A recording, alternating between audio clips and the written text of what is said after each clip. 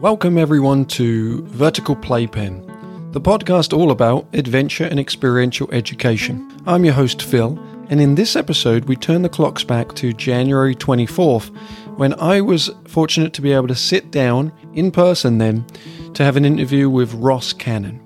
Ross works in training and program development at Hulbert Outdoor Center, which is based in Fairleigh, Vermont. Hulbert also happens to be a client of High Fives. They are a fantastic advocate for adventure and experiential education. Thank you so much for listening and enjoy.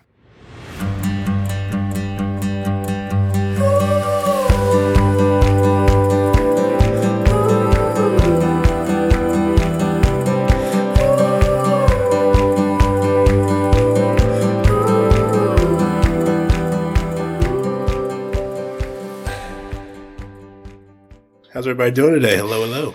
I was thinking that whenever I say hello, I wish there was people saying hello back. It's like you're putting this, hey everyone.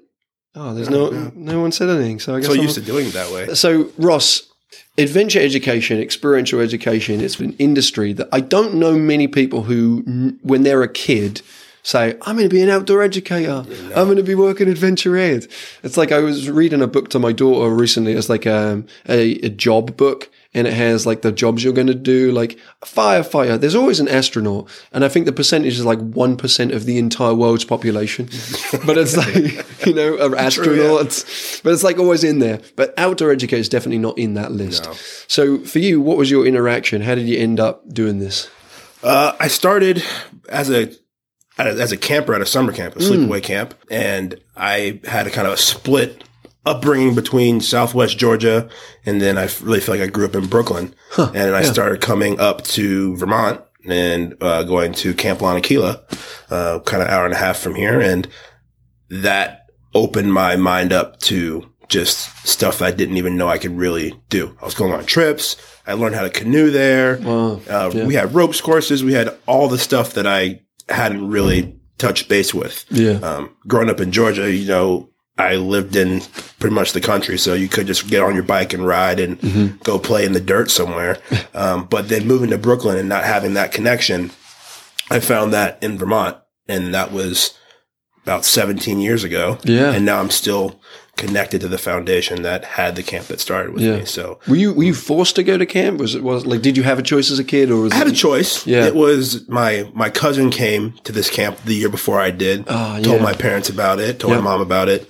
And we went to an open house and I saw the slideshow and I was like, that looks pretty cool. And I went, and that was pretty much it. It was the most fun I can remember having, and just the way that the counselors were interacting with me, that it just felt different and special. And then as I got older and I became a counselor, kind of learned the ideas behind that. And that had me start to think I could see this as something that I want to do. And then I kind of finally made a decision to do it one day. Was that an invitation? Did someone say to you, like, I think you could do this, or did you pursue it yourself? Like, a little bit of both. A little bit of both, I'd say. I say along the way, I definitely had some good mentors, people that I saw the traits that I wanted to have for myself in there. It didn't hurt either that when I was 13, a kid told me that I was their role model, and I didn't know why. I had never heard that before. And I was like, so what does it mean to be a role model? What does that look like? Yeah. And then I started looking around at people that I looked up to and seeing,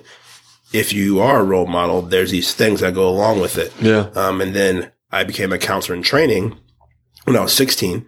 And that's when I started to really learn why behind everything. It wasn't for our camp. It wasn't just you come and have fun. There's a lot of thought that went into everything, and made me realize that this is what people are actually working to do. They're not just showing up and making it happen. They're spending time thinking about it before, during, and after to make an experience something great. So I wanted to figure out more about how to do that. So I went off and started trying to figure that out.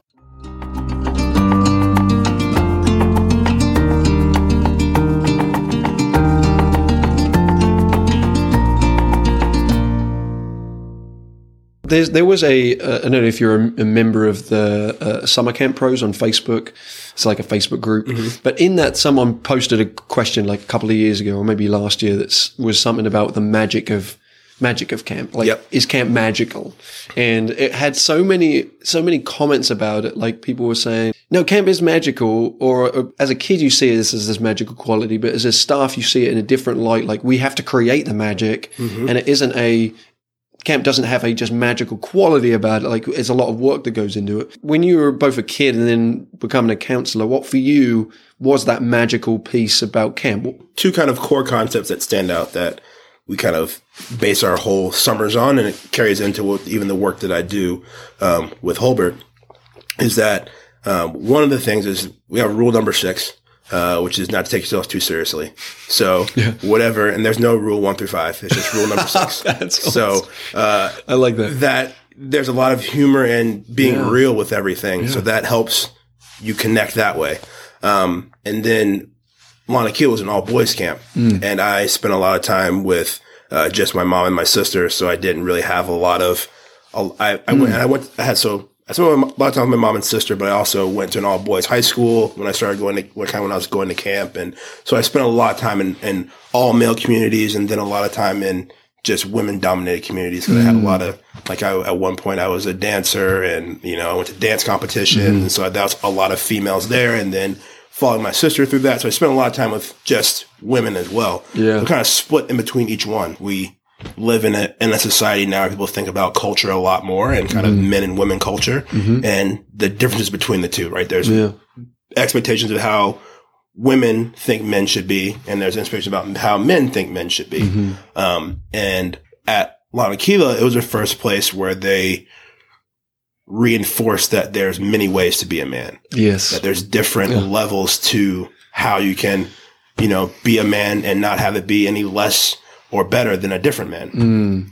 And when I felt that when I was there as a camper, I just felt it, but I didn't know that was what we think about. And then when I became a counselor and I understood that that's what we actually facilitate on a day-to-day basis, that was a really big thing for me. And I was like, if I'm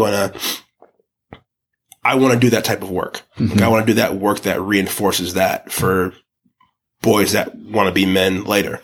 And that was really powerful. And that kind of helped me come back to this is something that I think I could do. And use outdoor ed and use our facility and use our space and our thinking to help other people figure that out, men and women too, because, there's many ways to be a man, many ways to be a woman, just many ways to be a human. And as we understand each other more, we can figure that all out. So that really brought me back to that work. Wow, that's such a cool concept, or like a realization of what, because I totally see it, and I see it in the work that I did when I worked at camp, that it was more about just allowing people to be their own human than having to be in this like bubble of like, this is the way I get defined or the way I have to act in society or in my community.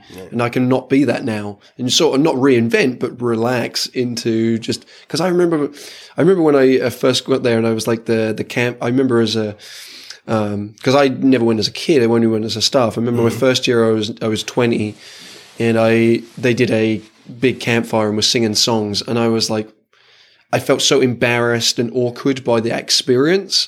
Like, everyone's just like singing, like, this is not me. I'm like from England, like the stiff upper lip kind of like stuff, the mindset I can't have this joyful act. Like, I see that and it seems funny, but I don't feel comfortable in it.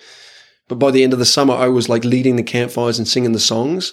And I think that's what people miss when they go home and they don't have that camp environment. You go through that like depression period of like, you miss it because I think it's not you're missing the workload or the long hours. Nope. Definitely not missing that. No. It's what you miss is that sense of freedom of community where you can just be your own goofy self, or you can, if you like arts and crafts, you can find that. If you like sport, you can find that, but you're not shoehorned into a space, which is kind of freeing, which I hadn't really considered as probably that magical piece. And I think that you also miss knowing that you're in a community of people that 90% of you feel the same way. Yeah, that's true. You can, because, you can go to an office, back to your office, back to school, be in your classroom, and you're like, man, no one else here really has that feeling about this classroom that I do or this group of people that I do. Yep. But when you're at camp or you're, in those communities, you instantly know that everyone feels that way. That's why people are like, your camp friends, those are your friends for life because you spend so much time with them and you have this amazing connection that is longer than, studies show us if you spend time with someone in your classroom at school or your teacher at school and you have a counselor that's the coolest person in the world and they're only 4 years older than you sometimes, but they embody some of this magic building or this philosophy that they understand that for you to have my experience, it makes me be a better person.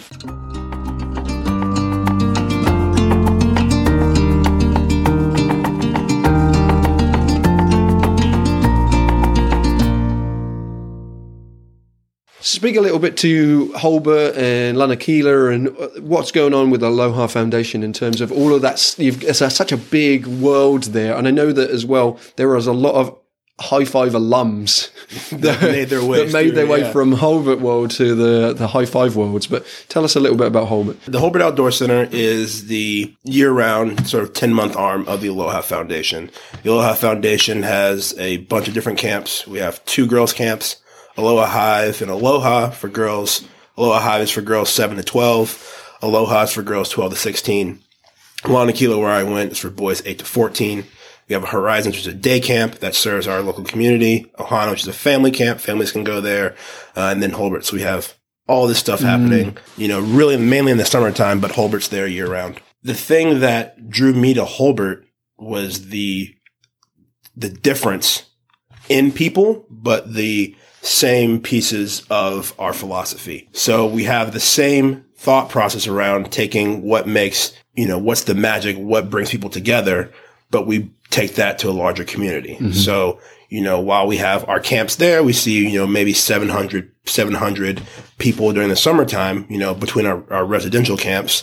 Holbert sees, we saw something like 3,000 kids last year. So we're taking that same energy and we're spreading it out across a larger area, all up and down the East Coast. Kids come from as far away as Delaware to come up and hang out with us.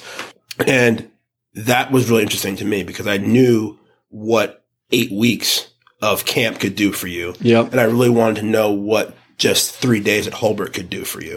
After doing it for 5 years, you really people feel that same connection. We've had teachers who have brought their students to Holbert. For one teacher who retired 2 years ago, literally brought her kids to Holbert her entire teaching career. Like that was part of her curriculum, was having that time at that space with her students. And when people have that connection, it's powerful. And it radiates the building. So people feel it. And Holbert, we have a lot of different programmings that we offer. We have our traditional sort of school programs where kids come and they're there for 3 days, anywhere from 1 to typically 3 days, 1 to 5 days. And, we have the ropes course, team building. Depending on the seasons, we'll go canoeing, we'll go on day hikes. We can facilitate all that stuff. And we have an amazing group of instructors really put all that together. That's where I started at Holbert as an instructor. And we put all that programming together and people have that magic, that experience together because we get lucky to get a lot of camp counselors as well who want to take that same step and figure out how this becomes, an actual career. And they bring that magic. They get the campfires, they get the songs, they get what it's like to, to rally the troops to do something they don't want to do, all that kind of stuff. And that really helps us take the next step. So that's kind of one of our main programs. We also have our success leadership programs, which we combine some of our pieces of our success counseling model, as far as teaching kids what philanthropy is. And then we tie in, our team building. So with that, we've kind of got we started doing that over the last 5 years. And we've grown from doing, in our first year, we had 2 schools. And this year we had about 12 schools come to us for that program. So, and what does that program look like? How does it play out? Is it you follow the kids through a period of time, or they come for this one opportunity? So they come. So we generally, for the success leadership program, we have kids typically our target range is 6th through 8th graders. But we've expanded that to some high school students, juniors and seniors. And we've also done it on the lower end for a school from Page Academy out of Boston, where we're doing it for 2nd to 5th graders. Nice. So we range our programming for whoever kind of wants to get that experience. Yeah. And we have some repeat customers, some kids that come back, maybe for 1 or 2 or even 3 years, depending on the school. And it's cool to see kids come back after they go through our success counseling training, and they come back and say, okay, so I got home and my brother was bothering me and I tried asking this question and it worked, but then it didn't. What can I do differently next time? And we're like, wait, what? So that's always really cool when when they feel they've got enough of it, when they walk out of the building, they want I'm going to try this at home. This is different. This is exciting. I want to try it out. And they try it on their peers and all that. And that's one of the things that we think about, especially for Holbert, is that, and even at the camps too, but really through the Holbert lens, is that you're not going to get that 8-week experience, but we want to give you enough little chunks that you can feel confident to go out and try and make those small changes in your community and who you are, because that's how, the one little ripple in the pond, that's how it all spreads out. Yeah, it's planting the trees you never see. Yeah, it's like you never know. You don't know what's going to happen. You hope that you give them the information that's going to be valuable for them for the future. But sometimes you don't hear those stories. Right. But when you hear those stories, they're like, okay, this stuff is working. It's working, and it's different. It feels different than what you traditionally get. And, when we think about, what kids get out of school these days and what issues schools face, because there's just so much going on in schools and so much that kids are influenced by these days that we haven't had to think about in forever. When they hear something that's actually different, they stop and they're like, what'd you just say? And I remember that when I was a kid. So when I was 13 and I had done something wrong, I wasn't the worst kid, but I wasn't the best kid. I had, went to the principal's office a few times. And when I was in those similar situations and someone asked me, what do I want out of the situation versus tell me what I did wrong? That was weird and different for me when I was a kid. But it led me to understand what I actually did wrong more than someone saying, do you know what you did was wrong? And I'm like, no, I don't. Why am I here? Yeah. And the same situation, had someone ask me, what do I want out of this situation? I'm like, well, what do you mean what do I want? No one's ever asked me that question before. I never had to take that second to think about it. And when we're getting kids to give them the opportunity to think that way, it's different for them. Yeah. And they want to do it.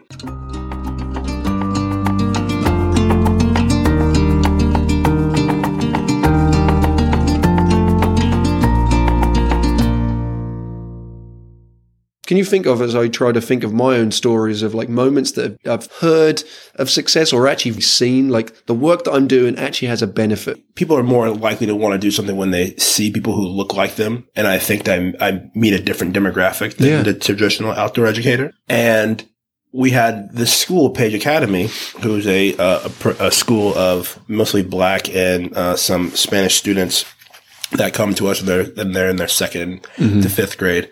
And they were nervous about coming. They were nervous about coming, and they said, we understand that this is what our students need, but we're kind of nervous about it becoming we're brainwashing them situation. And we're bringing these kids in, and now all of a sudden they're going to be thinking totally different than themselves. Kumbaya moments. Right. What are we getting ourselves into? Yeah. And so the first year they came, they're like, all right, so they brought the teacher, they brought the principal, they brought the assistant principal, they brought the whole crew. We want to know what's about to happen to our kids. And the program came along. It went great without a hitch. The kids loved it. They've been back multiple times. They're coming back again this year. They'll be their 3rd year coming to us. But after the first year, when we were sitting down and we're debriefing it with them, they said, we were nervous about, and they hadn't told me this before. We were nervous about coming. And just the fact that you were the one leading this program for our students put us at ease.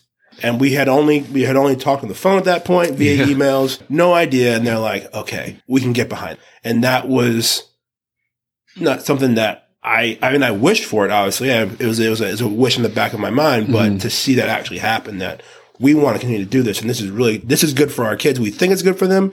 And the fact they can see you helping them through this is doubly impactful.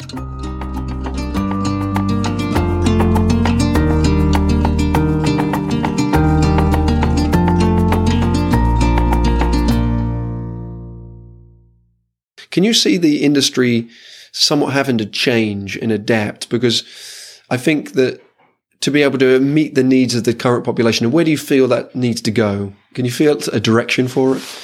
I think that outdoor ed gives a great opportunity for the things that sort of the traditional models can't speak for. You know, there's a lot of, as we move towards a society that's not for any faults, that is more conscious of everyone's specific needs, that the outdoor ed and, you know, programs that we have like success counseling, success leadership, and some of those programs offer an opportunity to foster those conversation pieces that in some ways there's not enough time to speak on. You know, when we're talking to students during that program, we're tailoring the conversation to what's the problems that they're facing. You know, what are they facing in their communities? What are they facing in, you know, their lives that are sort of in the way of everything else? You know, you hear schools, you know, like when you talk about, just for one thing that pops in my head because I love him, LeBron James. You think about LeBron, like the Pride School. You think about the school understands that I cannot address the academic needs of students until I meet their physical needs. And if those two things don't connect, then they're never gonna care about algebra just because you'd rather eat than do algebra all the time. And we can support schools in getting to what they want to get to by doing some of our different programs. Because, you know, it makes sense that they are trying to focus on the academics they need to focus on. But we have this amazing opportunity to be seen truly as partners to education. Not separate from it, or that when we're educating, we are educating to make the people better. I think that that's something that we understand and we want to highlight, but as we continue to grow as an industry and people's views on things change, to really see us as the place to support everything that they're trying to do. As you look at the industry as like, as I mentioned earlier, like a pseudo education, because we're doing the exact same thing, like trying to reinforce that what we do is essential. It's not a supplement. It's not like, you know, if my vitamin C is like low, I'm going to take some tablets for it, you know, like I'll fix it. It's an essential like water and air almost in terms of the being human beings and all those kind of things. And then also as you think of like broadening the range of what we do, like opening it up to more populations, more demographics, a diverser population, meeting the needs of more people where they're at. What can we do as educators? And I don't have an answer for this. I remember bringing that up at a workshop one time of like naturalist outdoor educators. Where do we go from here? How do we make this? Because we all know it's awesome. We all say it's great. How do we promote that to the outside world? I think there's still some stigma around what, you know, what an outdoor educator is. Yes. Yeah. That, you know, like that everyone is, you know, that we're all hippies, living in the woods, transient, you know, in the woods, stinky, smelly, you know, but, you know, we're sitting and, you know, you guys, like, your organization's been around for 20 years. Holbert's been around for 41 years.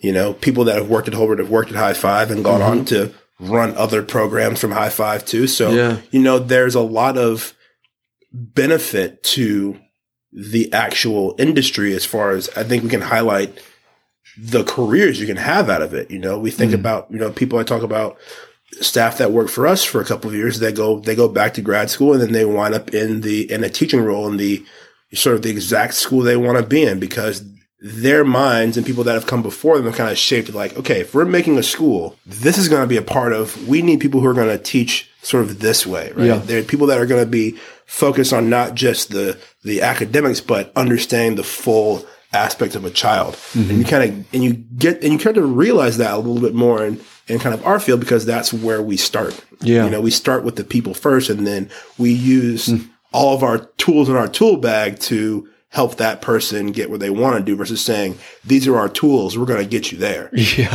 So it's a little bit different when people, move into schools and they see that this type of educator I can get to teach math. Yeah. That's awesome. Yeah. That's gonna be the best math teacher ever.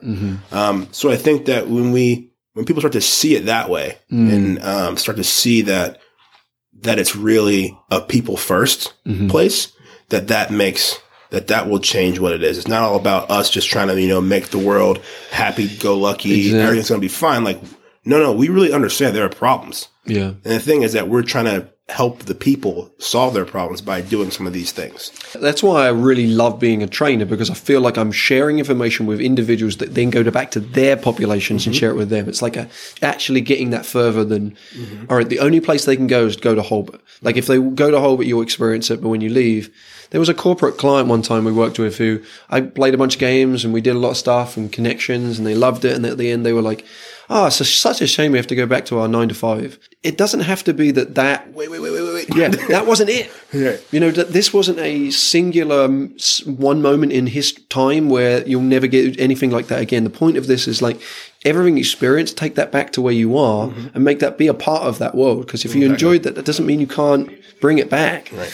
And I think that's something good for future, like some students who are listening to this who want to just go into this career. It's that the skill sets you can learn in this field are so beneficial to other fields. So relatable. It's more relatable than you even think. We talked about this a little bit before that, you start with the basics of like your lesson plan for when you're going to go off and facilitating a 3-hour block, whatever, right? You start to understand lesson planning and you start to understand being able to switch things up on the fly. You start to understand working with other people, especially if you're out of college or taking some time off, to really have an environment where you can start to put some of those things into place and then be more prepared and more confident to deliver that somewhere else versus going in and being like, okay, now you're a classroom teacher. Boom, here you go. Yeah.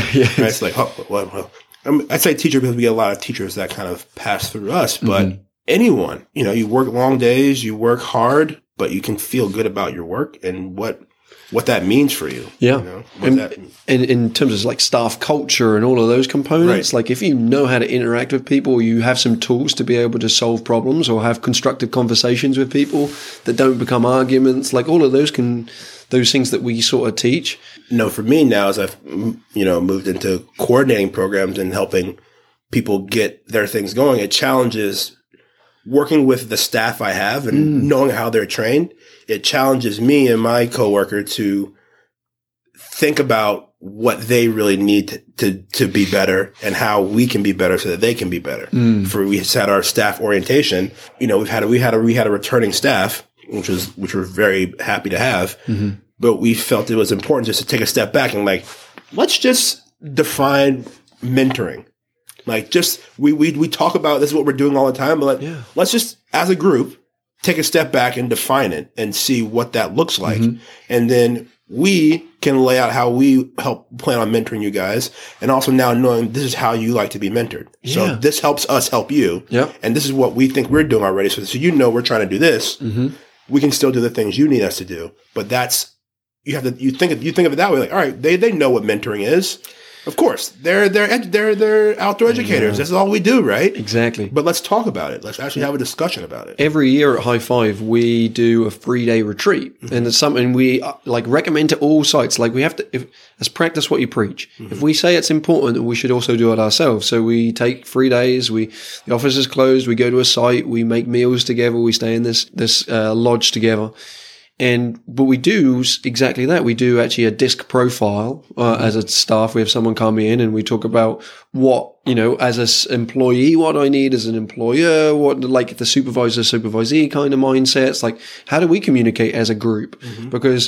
And I think that's often a selling point of High Five. And I felt it when I was a participant through workshops that High Five does feel like as a family, but it takes work. So we spend a lot of time. Every month we do a staff meeting. We reassess. We often have a lot of meetings that aren't about how do we design something, but talk about our processes internal because I think those things, once you've got to understand what needs of people, then that's so much easier. But the assumption is always there, like we do it with kids. at Edge Your Leadership with the younger kids, we do a whole section on emotional literacy. Well, we should probably teach them what the words mean if they're going to start saying, I'm sad or happy. Like, what are the defined and how nuanced is some of the other stuff and how does it feel for other people? Teach them that stuff. I often do this at an adventure-based or training. I'll do high five, mingle, or a handshake thing, but then I'll teach people where a handshake comes from. Why do we do it? Like, what's the point of it? And like, what are the benefits of doing it? And it's like, sometimes people look at me like, you're teaching me about handshakes? But it's like, that's that's the thing. Break it down to it's very basic. It's not patronizing. It's just we as adults are constantly making assumptions that everyone knows stuff because I know it. Right. Because I know it, you must know it. And the same when we think of challenge courses is the zip. I so often see people say that, like, I want to get people on the zip. Oh, I love the zip. You'll love the zip. Going on a zip or being up high is not the same for other people. It's not like just because it's a fun experience that's fun for everyone. Right. And it's being able to see people where they're at. And I think that's also sometimes a flaw of sites that have zips that only like have a thing where everyone goes through it. It's like, meet people more where they're at and don't make blanket assumptions on something that's fun or something. Right. It's like a new facilitator mistake where they have an activity and they have a goal of what the activity is going to bring out. Like, I'm going to do helium hoop and it's going to talk about this. And then that thing doesn't show.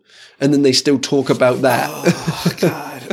You know, it's like, because that's, you make an assumption of this is where I'm going with something. This is the outcome. And it's not reading the group or meeting people where they're at. And I think that's the awesome thing of also about the work we do is it does change. It's not the same. Every group is going to be different because there's different people in the group. Right. Every Adventure Basics I lead, or even Beyond Basics, even though it's a little bit more technically minded, it's always different. The personalities are different. The way I have to teach is different. The speed of stuff I have to change. And every day I change the plan.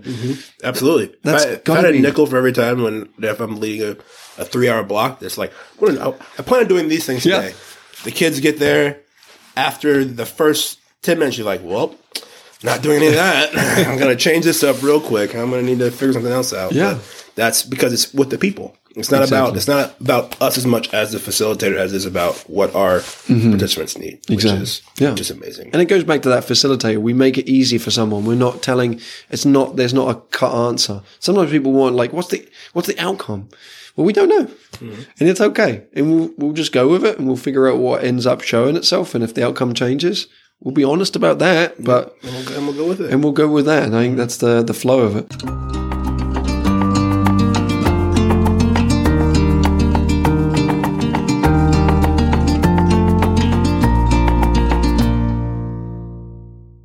The last thing I will say, because I often find like students listen to this, and we talked about like people often ask me, how would I work at High Five? What's my path? And I think it's different. And we sort of talked about like, our pathways to get here have similarities, but some differences, and there's magic and all that kind of stuff. But what would be a tangible tip that you would give to a student straight out of college, maybe who has just done outdoor education or adventure education, wants to jump in and let's say they want to work at Hull, but what advice do you give to them? Advice I give to them, I mean, I think one, I always say, put yourself out there. Number one, like, you know, if you feel like something that you want to do, I'd definitely suggest trying it, because I think that the fact that you want to do it, you have something to bring to the job. Because that's where it all starts, because you have to want to do it. you can't just, you're like, all right, I'm just going to go and just work some 9-to-5 thing and just going to do this for a little bit, because it's not 9 to 5. No. It's, our typical day is 7:45 to 4, and then you come back from 6 to 8:30. So it's not a typical day. So it's different, but I think you necessarily have to be an outdoor education major, anything like that. With another program coordinator there, he was an English major, but he. Yeah, that's me too. Right? So but he enjoyed, he had an enjoyment of being outside. So he liked hiking and things like that. But doesn't mean that he went to school for that. Yeah. So like your passion, I think it's a passion driven, sort of industry. I know that's kind of one of the things that helped me get up every day, is that I feel passionate about my work, that I understand what I'm doing every day. It's clear what we're doing. Yeah. It's clear why we're trying to do things. Yeah. When we partner with High Five and all the things we do because we understand what you guys are doing, right? And you want to be with similar people. I think that that's another thing that's a draw to this type of work. You can really feel an understanding of why you're going to be going to work every day, why you're going to be working programs, because people come to us and they expect this output, right? They expect, to get something and understand something. So we have to be able to explain it in some ways. And I think that can help you as a young person try to figure it out that, hey, I can see myself working for that type of work. What's your elevator speech for what you do? Let's say someone who didn't know the industry said, "Hey Ross, what do you do for a job? What's your go-to statement?" That's what I realized. I jokingly sometimes say like, I'm changing lives. Yeah. Yeah. I'm changing lives. But then I break down what I actually do and how the programs, but that we're changing lives one kid at a time. And how do I do that? I do that by running ropes courses and teaching canoeing. And I do that through hard conversations. And I do that through facilitating programs, teaching our instructors. All that comes into changing people's lives every day. We need to be a little less humble and a little bit more proud of the work that we do in order for us to be able to say with confidence, even not as a joke, we change lives. I think that will just only bolster the field if we start believing. But I think another thing that's great for us, especially, is that we could we could put it, I wish we could put it on billboards and say like, this is what we're doing is great. But there's such a power in, like our growth, say for like the leadership program that I talked about. We started from a couple schools, and the way we've grown is by people saying, "Hey, you should go word of talk mouth to them. is so Like, go, like this was great for my kids. It would be great for your kids too." And it expands to their community, and then someone else hears about it, and people have changed roles at different schools, and they're like, "Okay, cool. We went to this other place, but we need to go and see these guys because that was where it was at." Exactly, and that's great. Thank you so much, Ross, for joining us and being here and sharing your stories and sharing your history and the work that you do at Hulbert is awesome. And from my perspective as a High Five trainer at Hulbert, you bring staff to us all the time for trainings. You hear our recommendations. You're champions for us in the industry. So we're proud to have you join us and be a client of ours. Thank you. We're happy to work with you guys. You guys do great stuff. So thanks, Ross. It's easy.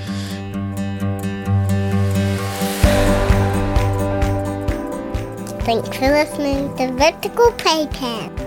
And then what about thanks for listening to High Five's podcast? Can you do it? Okay, try. Thanks for giving Oscar Papa Guy.